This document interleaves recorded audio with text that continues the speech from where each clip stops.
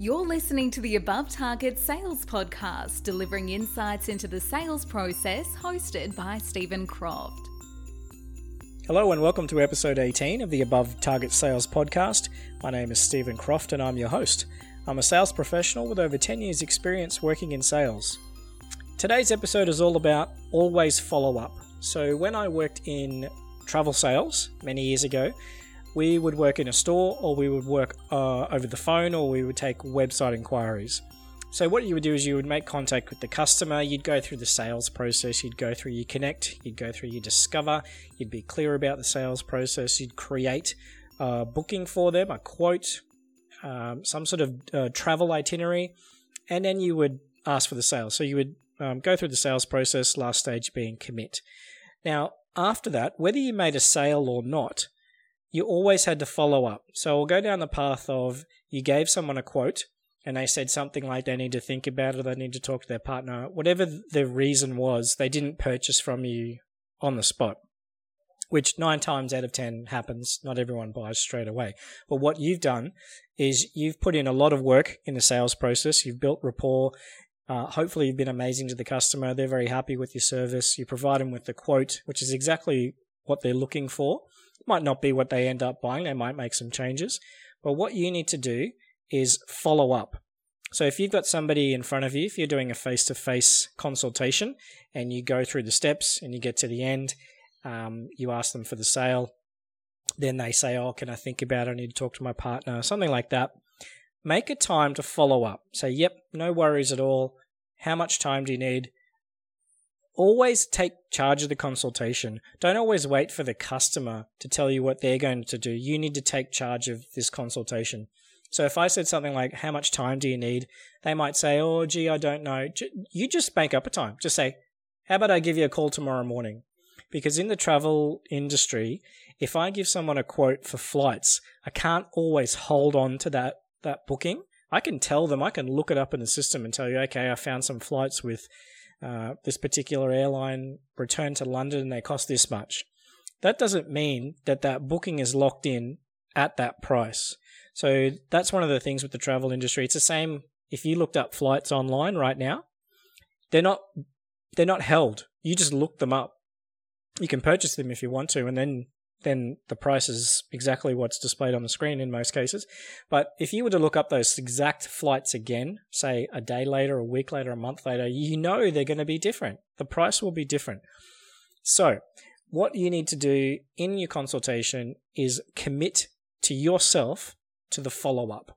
So the customer hasn't purchased. Now this is the same on a phone consultation. Somebody's called up. They've asked for a quote on your particular product or service. You've given them that quote. You might have emailed it to them. You might have told them over the phone.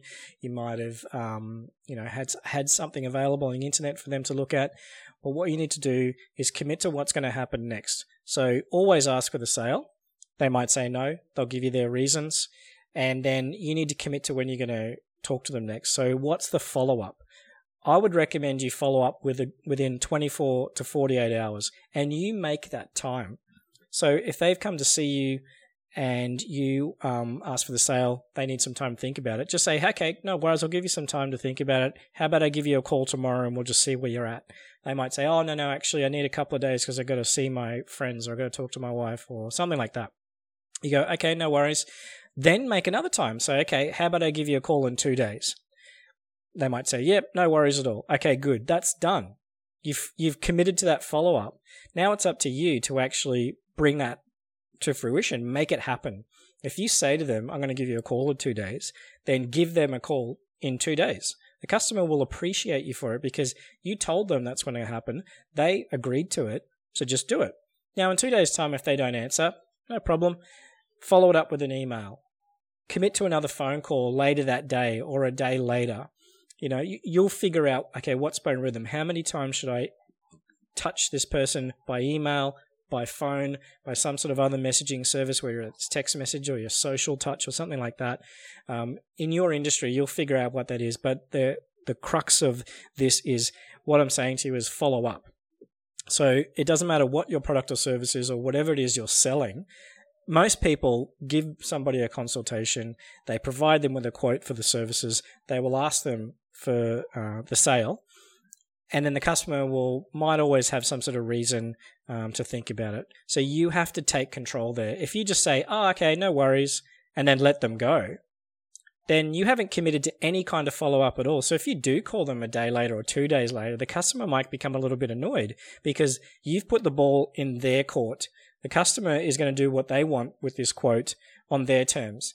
But if you say something to them like, hey, I can hold these flights for you, you can come back and get them later today, or you can come back tomorrow, or you can put down a deposit or something like that, you have to commit to the follow-up. So if no money is put down, nothing's been paid for, there's been no financial agreement or anything, you've just given them a quote, the customer's going to think about it and come back to you at some point. Follow up. I would say 1 to 2 days later, you have to follow up with them. It's really, really important. Now, let's just say they do buy your product or service. So they commit to whatever it is or product or service that you provide. So you might have gone through this process, given them a quote, called them back 2 days later. They said, okay, great. Yeah, I'm ready to go ahead. Good. They pay for it. There still needs to be follow-up after that, because you as the salesperson, the sale doesn't end when the money's been paid, or the service doesn't end, I should say. Your service continues throughout the entire life cycle of whatever it is you've sold them. So if you've sold them if you're in the travel industry and you've sold them flights and accommodation and some sort of holiday package or whatever that happens to be, stay in touch with your customer after you've made the sale. Stay in touch with them, because there might be other little things that they want to add in there, or other little questions that they want, so that they've paid you for this service. So it doesn't end there. Call them a week before they go. Maybe an email while they're away, letting them know that you're here and you can help if they want to make any changes. And when they get back from their holiday, call them a day or two later or a week later and just ask them how their holiday plans were. For the people who work in the travel industry, the ones that have the big client base and the ones that have the most return customers, they're the ones that do this. They're the ones that check in with you and provide you the best service before you go, while you're away, when you get back, so that they can retain their customer base, so they get return customers. So super important. So outside of the travel industry, if you provide some sort of product or service and you provide them with a quote and they go ahead with it, in most cases what happens next, depending on the size of your company, they might then get passed over to the customer success team or the delivery team or the operations team or something like that. Now your job as a salesperson is done. You've made the sale, you've handed it over to the next relevant account manager or team, and they're looking after the customer now.